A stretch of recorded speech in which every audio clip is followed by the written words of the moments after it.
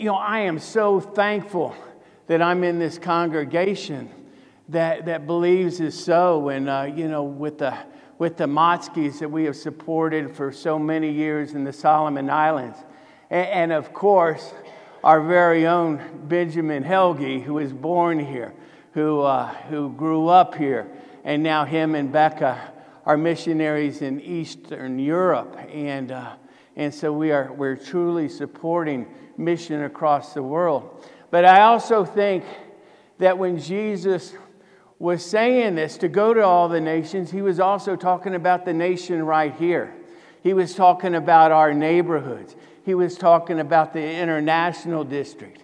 He was talking about our school. He was talking about the people that are coming in our doors, and some are coming in because they're looking for a place to worship. Some of them are coming in because they want to have fellowship with us. Some of us are coming in because they want to serve. And quite frankly, some of them are coming in because they're just looking.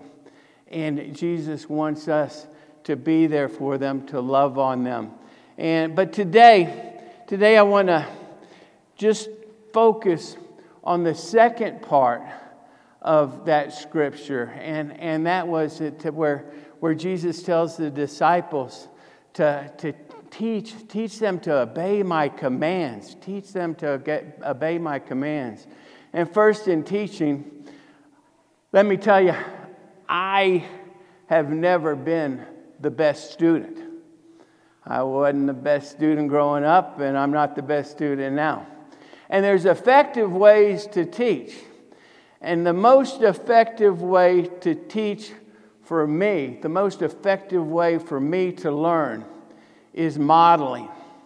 And it's when somebody's not telling me things, but when somebody is showing me things, when they're demonstrating, when they're modeling the behavior, when they're modeling what they want me to know. I can get that. And when we look at teaching, and if you Google most effective teaching methods, modeling comes up at the top.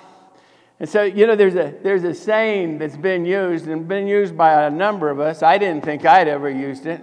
In fact, I don't like it until Chelsea told me my daughter Chelsea told me I had used it. And that is when, a lot of times as parents say this, is do as I say, not as I do. And when I see that with children or whatever, and I see generally the children or whoever that's being said to do what they're seeing done and not what's being said to them. And so I was talking to Chelsea about that as I was preparing for today. And Chelsea said, but Daddy, when I was growing up, you said that to me. I said, no, I didn't, Chelsea. And she said, oh, Daddy, you said that to me. And I said, no, I didn't. I said, when did I say that to you, Chelsea? And she said, we were talking about parking. And anybody that knows me well knows I am the worst parker in the world. In fact, we were on a youth gathering a while back, and Leslie, I see, laughing, and we brought a big white 15-passenger van up there. It was in Fort Collins, and there was 35 other 15-passenger white vans up there. And all the kids and all the parents that were on this trip said, we had no problem finding our van because Jerry parked it. So I probably should have practiced this before I tried to teach Chelsea in the wrong way. In fact, yesterday when I was practicing some, I went outside and there was Gabe Lowe and Waylon driving a van in the back parking lot. And I stopped him and I said, hey, Gabe, you better not tell him what to do. You better show him what to do. Well, so modeling, and who was the best? Well, one, the best teacher of all, but then also the best modeler of all. And of course, that was Jesus. And Jesus modeled for us so much throughout his time here on earth, for feeding the hungry, healing the sick, And most importantly, where he was there for the most unlovable. The most unlovable, there was Jesus loving on them. The people that maybe we would be judging, Jesus was loving and modeling for us. And so may we model like he has. And so then Jesus said to teach them to obey the commands. And so I want to just go through a few of the commands that Jesus has given us. And the first, the disciples said, Teacher, what's the greatest commandment of all? And Jesus said, to love the Lord your God with all your heart, with all your soul, with all your mind. Now, Jesus did not say to give me love and then go out in the world and be a part of the world. No, he was saying to not be a part of the world. He was saying to be in response to the love I've given you, the love I gave you by dying on the cross, by coming and living with you, dying on the cross, rising again, taking away your sin. In response to that, carry the cross with me.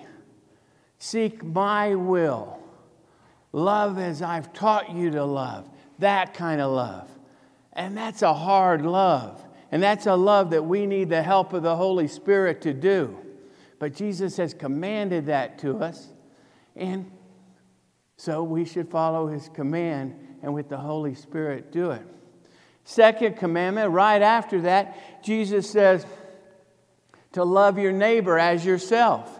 And then he said on these two commands, like all the law and the prophecy, everything lies on these two, but to love your neighbor as yourself. And it brought me back to my youth. And I know I've shared this, I think, up here, but I've shared this that Jesus found me on a basketball court at a neighborhood church. But the reality is, it wasn't that basketball court. It was the people on that basketball court. As I came and I was their neighbor, there was the high schoolers. I was in 6th grade. I promise you, I was not the most lovable 6th grader around. I can tell you that. And I was very, very flawed. But the high schoolers, they'd pick me to be on their team. Now, they would not pick me to be on their team because I was good enough to be on their team, because I wasn't. I was probably 4'6", and they were 6'2". I didn't belong on their team, but they picked me so they could include me. And that's where I met friends that I didn't have before, that they included me. We did 6th grade things. We found turtles and snakes, and we rode our bicycles together, and we ate together, and we had spending nights. And then they gave simple invitations. They threw out simple seeds as they loved on me. They said, hey, you want to go to a youth group? Hey, you want to come worship? Hey, you want to come to a Bible study with me? Hey, you want to join a choir with me? And the whole time, the Holy Spirit was working on me. The whole time, the Holy Spirit was tagging on me and pulling me, purely because they threw seeds, and then God just took it and took me along and did what I could not do on my own. Another command that Jesus gave us, he said, hey, I got a new command for you now. And he said, love each other as I have loved you. Love each other, because then they will know you are my disciples as you love each other. See, as we worship together, as we in different churches all across the country, as we as followers of Christ, we have differences. And we come from different places. God does not want us to focus on the differences. God wants us to focus on what brings us together. And that's Jesus and his love and the fact that he did come down and die for us and rise again so we could have eternal life for him. He wants us to focus on that. One of my very, very favorite stories is my mom. When my mom died, and my mom loved Jesus. My mom loved Jesus. But when she died, she went to that same church that had that basketball court, that had all those people that had loved me for so long. And it was a big, big church, and it was full for a memorial service. And I was speaking at the memorial service, and I started it out, and there's probably 55% of the people in that church that day were probably Republicans. And 45% of the people in that church that day were Democrats. And the first thing I said was, I went to the majority, and I said, you Republicans, I got to tell you something. I said, Mom was a Democrat. And every one of the Democrats, they cheered and they yelled and they hollered and they were all excited. And I let them get more and more excited. And then I settled them down. I said, I got to tell you Democrats something. Mom was a Republican. And you see, I honestly have no idea what Mom was. I just know Mom loved Jesus. And I think that's what Jesus wants. Jesus doesn't want us to look at each other's differences. Jesus wants us to share his love together. And he says, as we share my love for you, if you love each other like I love you, people will see that. It's an evangelical love. People will see that and they'll say, wow, I want some of that. I don't understand that. I don't understand what that guy up front's talking about. But I sure see that these people love each other, and I'm curious. And so Jesus gives us a command. So those people will be curious, so the Holy Spirit can work into their lives as well. Next command, another command that Jesus gave us, and I think this command is impossible. I think this command, like all these commands, but this command, if you think you can do this command without the Holy Spirit working with you, then I don't know. And that is to love our enemy.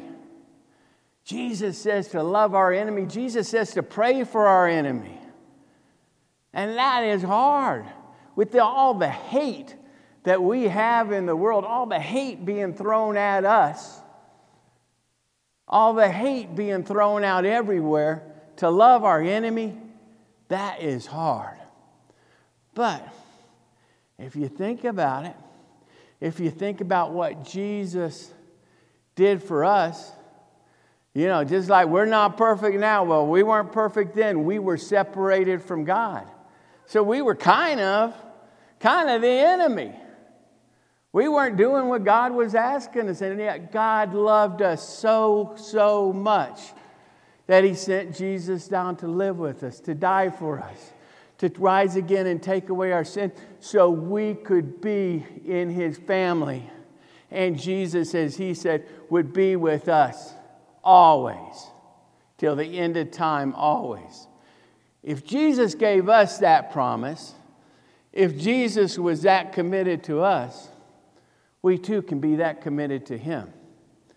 And the final command I want to bring is one that kind of glues it all together.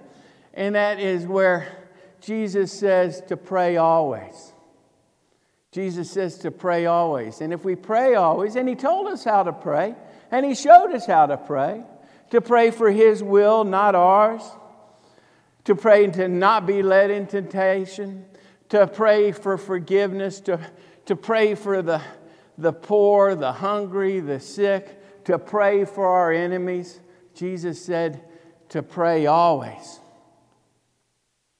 Now, in trying to wrap all this up, I want to share a story of a friend of mine. And now this is a 50-year-old story. This was going into my freshman year of high school. Now, my friend was named Tom Douthit. He served as the senior pastor of Bridgepoint, which is a big Bible church in Houston, Texas. He served there for 31 years. And now he is the executive director of a nonprofit that works with men to help them walk with Jesus, to grow their faith. But it's also very evangelical in trying to share Jesus with those that don't know him. Now, when this story happened, though, Tom had nothing to do with God. Tom had just moved from the Midwest a couple of years earlier. He had not found himself. I don't know if y'all remember when you were becoming freshmen in high school, but that's a difficult time for a teenager. And he hadn't found himself, and he was kind of lost and bored by his own words. So I'm going to let Tom share now. I was not a happy camper. I was bored out of my gourd. I was lonely. I would have done anything to try to fit in with anybody. And I was actually failing miserably at all of it, honestly. Right? So then a guy named Jerry Shroff, I bet there's somebody in the room who actually knows him, but a guy named Jerry Shroff invited me to go to a Bible study. And I had never been and actually had never wanted to go to a Bible study at that point in my life. But actually I was so bored that I said yes. And I said yes, even though at that point in my life I was very anti-religious. And I can remember clear as this day, walking into this room of like 300 students. And experience a kind of acceptance there that night that was really powerful. I don't know if this makes sense, but it was kind of like there was oxygen in that room that I needed to breathe. You know? And I can remember leaving there that night saying to myself, I have no idea what the guy up front's talking about, but I love being here. And I'm going to come back, you know? So I'm going to tell you, I kept coming back. Here's the beauty of coming back to that which I was invited to. I kept coming back, and I don't know if this will make sense to you, but it was like it's like God began to woo me.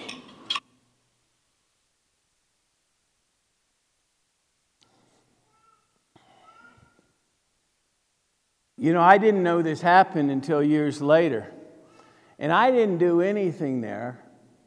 I loved on somebody and I gave an invitation. That's all I did. And then the people in the room, I guess they shared Jesus' love too. But I look at that, what happened, what the Holy Spirit did, that the Holy Spirit has worked through that man to touch thousands of people's lives. Thousands of people's lives. All we did was give an invitation. Then the Holy Spirit took it from there. And that's what God can do as people walk in the door here. That's what God can do with the people in our school, the people in the international district. That's what God can do if we just love on them. If we just do as Jesus told us to do. And to teach and his commands by modeling his commands to love him with all our heart and soul and mind, to love our neighbor as ourselves, to love each other as he has loved us, to love our enemy and keep in prayer while doing so. God's got it from there. Amen.